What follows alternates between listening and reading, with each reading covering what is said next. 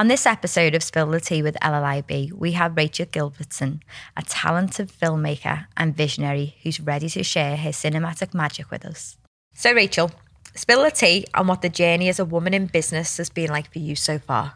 It's been a long one, really. But you look so young. Thank you. I'm 30, but no, I've been self-employed since I was 19. Wow. Well, I left college and I just couldn't get a job. I don't know whether that was because I was so young or because I didn't have much work experience. So, yeah, I decided to sort of go self-employed at 19. Wow. After doing like a enterprise course, which I really enjoyed. And then like I just went and did, because I started making jewellery. Yeah. And then it sort of went from making jewellery into like a lot of other things. And then it just went from there, really. I went and did, like you say, the enterprise course. And then I was on, like, trying to think what it was, like job seekers allowance. But then through the job centre, they helped me write a business plan. They're so good, aren't they? And also they put me in touch with the women's organisation, which obviously is a great organisation for anyone starting out in business. So they really supported me. And then it was weird, really, because I went from doing craft fairs and stuff like that to then I had a rented space above the tea rooms in Crosby. And then within a year of being there, the shop next door came up to let. So me and another lady ended up taking that on for 2 years. Wow. So yeah, by the age of 20, I had my own high street shop in Crosby. Wow. Yeah. So we just went through that, really, and then it got to the point where the footfall wasn't the same. Yeah.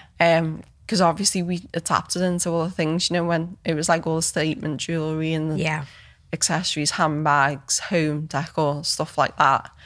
And then my business sort of adapted into doing Liverpool themed cushions.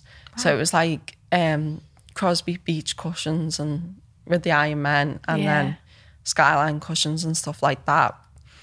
And then it just sort of, we closed the shop because the old lady wanted to retire, and I just couldn't afford the 10 grand a year rent on my own, no chance. So we just decided to call it quits, really. And then I went online, still doing craft fairs and stuff like that. And then obviously since then I've changed into photography and film. Obviously because like that sort of died down, mostly because of COVID, really.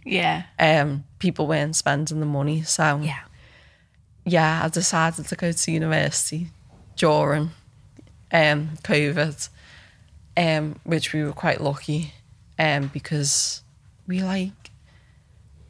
it was smaller classes. So I went to LMA in Liverpool, and it was really, it was a good time. But it was an interesting time because we were like one of the only universities in. So I sort of, from that course, I sort of went into photography and film, and then that's it, really. Yeah. I love that. What a change. What an evolving business. Did you, when you were doing the crafts and things, did you enjoy taking pictures of like your products that you had then? Is it always been something that you've been interested in? Yeah, so I've always been interested in like the creative side of things. It's weird, really, because obviously when you're younger, you don't know what you want to do as a job or a career. So I've tried different things. I've like doing radio courses. And then I've also like been I used to do art when I was younger, like as a kid. And then I just sort of went from... really creative. Yeah. So really creative and love taking pictures, even if it was like when you were on a holiday or just like when you're out at the beach and stuff like that. So Lovely. Yeah. Amazing. So what challenges, it sounds like plenty, you've spoken about plenty already so far, but what lessons have you learned from those challenges that you faced? Obviously I've learned a lot with like growing up and being in business. So when I first started out in business, I didn't have a clue. Like I say, we had great organisations. I don't think any of us do we? You know? Massively like the women's organisation was great. I think Blue Orchids was another great organisation. And then it was really just sort of learning from other people in business. It was learning as you go. Yeah. Make mistakes as you go. And just sort of getting on with it, really. I don't know if you know, but me and Cal both started off with the women's organisation as well, and it's actually the women's organisation that put us both together, and then we created Leading Ladies together. Obviously we both had our own businesses, but then we joined forces and created this platform thanks to the women's organisation. So we're 100% behind you with that. So what advice do you have for other people around challenges in business? Challenges and advice, I'd say, don't be afraid to ask for help. Yeah. Because, like you say, there's a lot of people who've had businesses and are self-employed out there. I wish I asked for more help, to be honest. But then, obviously, I've learned that now, like becoming older and stuff like that, because I was so young in business as well. What was stopping you then? So when you were younger in business, what was stopping you from asking? So how can we help our younger generation ask? Like, I'd love people to just send me questions about like, what's this, or how do you, like, what was holding you back, do you think? I think with me, it was like, I don't know whether it was because I was shy when I was younger. And I think a lot of younger people are like that. Because they see a lot of older people doing so well. And it's like, oh, they won't have time for me. They're like, they're on their own journey. But at the end of the day, I think everyone wants to see people succeed. And obviously, like now, it's strange because you have your like 9-to-5 jobs where you work for someone, but then I think I know it with me looking back. Like I got in newspapers and stuff like that because I was so young in business. Because you were so unique. And it was like, it was strange for me, but it was also great because it put me on the map with my business. But then a lot of people were like, oh, actually, it's quite good to see young people wanting to go out and start their own business. But like, you know, a lot of young people can get on the wrong path in life. So 100%.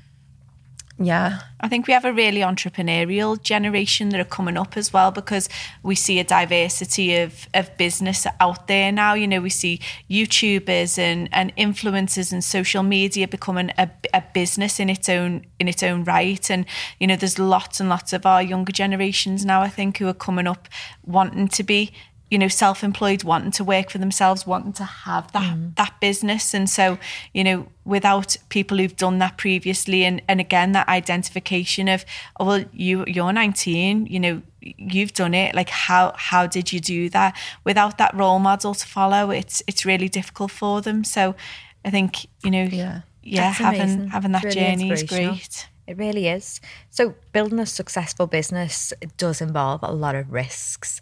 Tell us about a risk that you faced or that you've taken in your business that you think, wow, like that changed. Well, obviously, like going through like my main business now, like photography and film, I say a risk that I took because obviously I started the business when I finished my first year of university, because I was like, it was during COVID, and it was like, I'm not sitting on my backside doing nothing for 6 months. Yeah. So I took that leap to go, right, I'm doing this. And it's actually sort of paid off. But also my sort of risk that I took was because with university, you only had to pass the first year of university. I wasn't in university as much as I should have been, to be honest. Yeah, because I was too busy building my business. So there was sort of lessons I missed, but I was still sort of building a business and getting on with my university work as well, which really helped me to sort of build the business, but also learn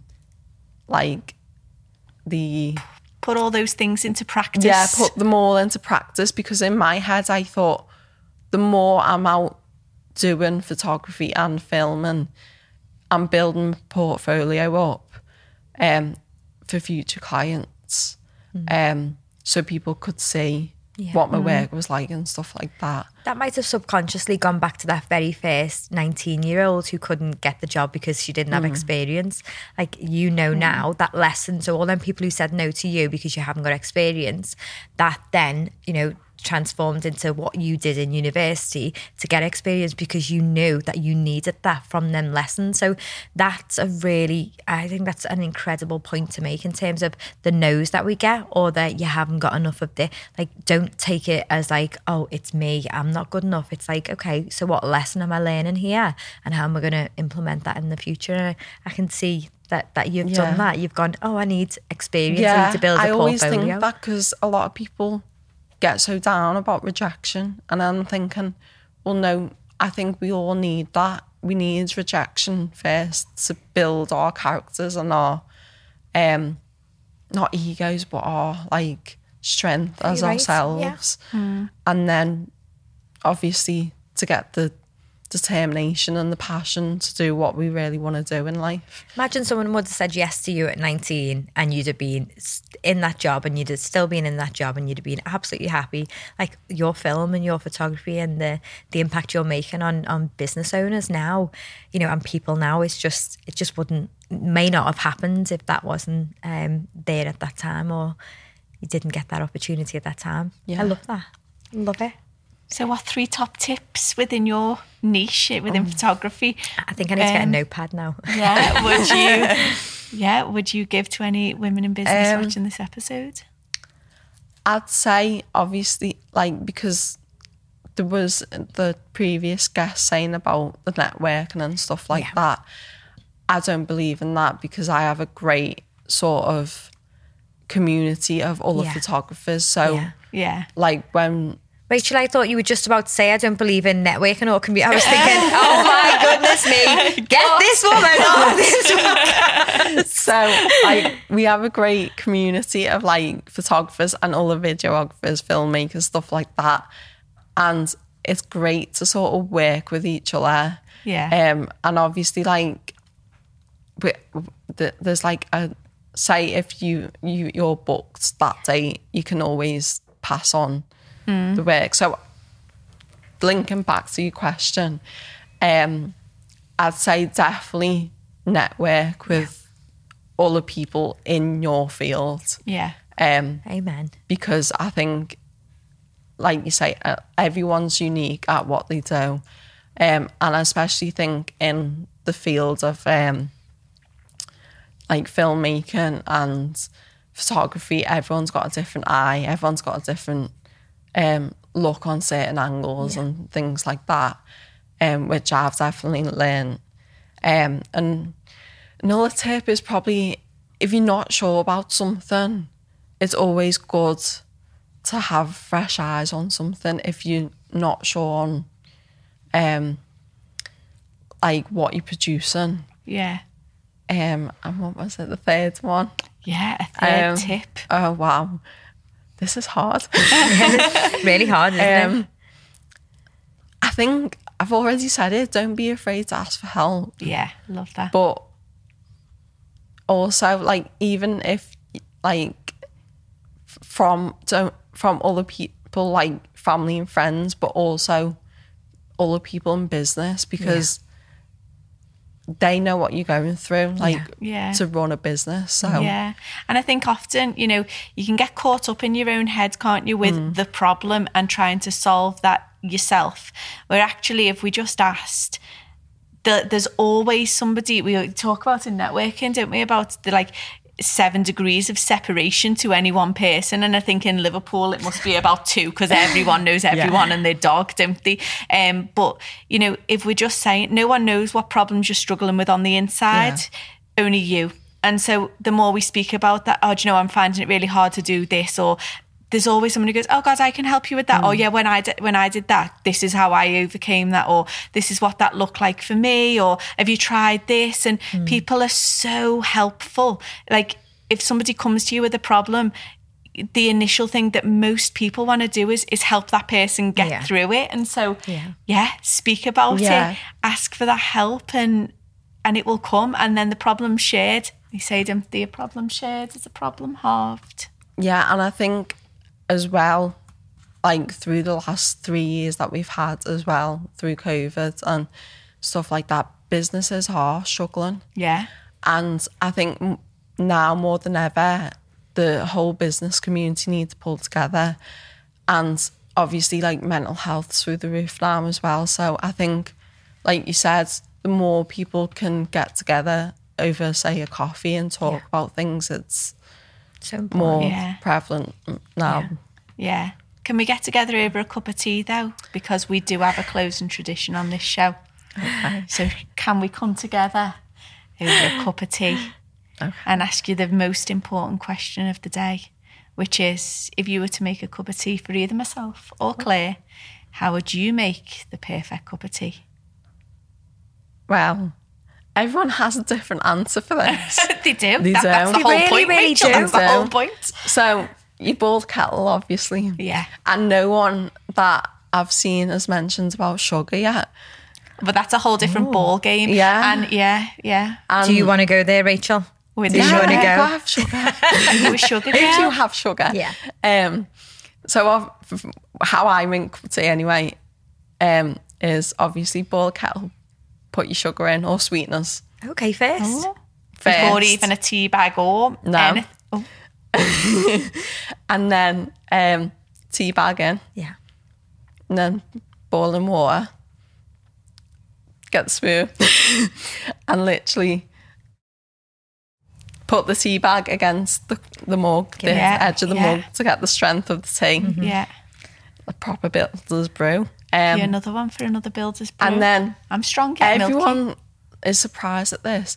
I take the tea bag out, throw it away, and then put the milk in. I'm not surprised at that at all, Rachel. And then obviously it's there. Rachel, I genuinely thought you were going to say everyone's surprised in this because I put one in the bin and then get another one out after the milk. Right, I only do that. You've got me on suspense. So I have done that, but only if it's too milky. And then... Right, so I'm going to tell you this right now. If you wouldn't have took the tea bag out and you would have added the milk in... You would have been wrong. You would have been able to see that colour. Just, we say a hug. Everyone says squeeze it, but it's a hug, isn't it? Hug the tea bag. Have a little look. Stir it around a little bit. Give it another... Oh, it's perfect. Like, you know what? Think of the tea bags that you're wasting. Think of the money that you used to be saving. What I think about it, though, is if you do that, and I have tried that in the past, is if you take the tea bag out after you put the milk in, you're taking half the tea out the cup. I thought of that. Yeah. But aren't you taking half the tea out even when you take it out before? No. I feel like this is a whole other I feel like I need therapy. Just try it, girls. Yeah. And you know, I'm going to give you a tip, not obviously to do with the tea bag, but if you put your sugar in first and then you put your put your sugar in after your tea bag goes out, because your tea bag could take some of the sugar with it if it's not like dissolved at all. I just feel like you shouldn't I can have hear any the rest of the guests laughing and sniggering in the background and saying, But you have no idea what we signed up to. Yeah. I mean, I don't have sugar, so it wouldn't be my perfect cup of tea. But the fact that tea bag does not at any point touch the milk, and on 90%, would we say 90% of the occasion you wouldn't put another tea bag in? Yeah. So I mean, the very fact that the tea bag doesn't touch the milk, that's maybe 2-0 half a point to me, isn't it? Maybe half. No, there's no 2, half. 2-0. Well, there was 1 in the previous one. Yeah. We've had 2 guests before. So I'm a 3. They've all been me today, haven't they? No. 3? No, our first Claire was me. Yeah. 2-1. We'll see. Oh God, I think it's because I'm 40 and we're getting forgetful. But you don't look it. Thanks very much. Rachel, you've been an amazing guest. An amazing guest. Thank you so much for sharing your journey with us on Spill the Tea with Ella. Thank you. Yay.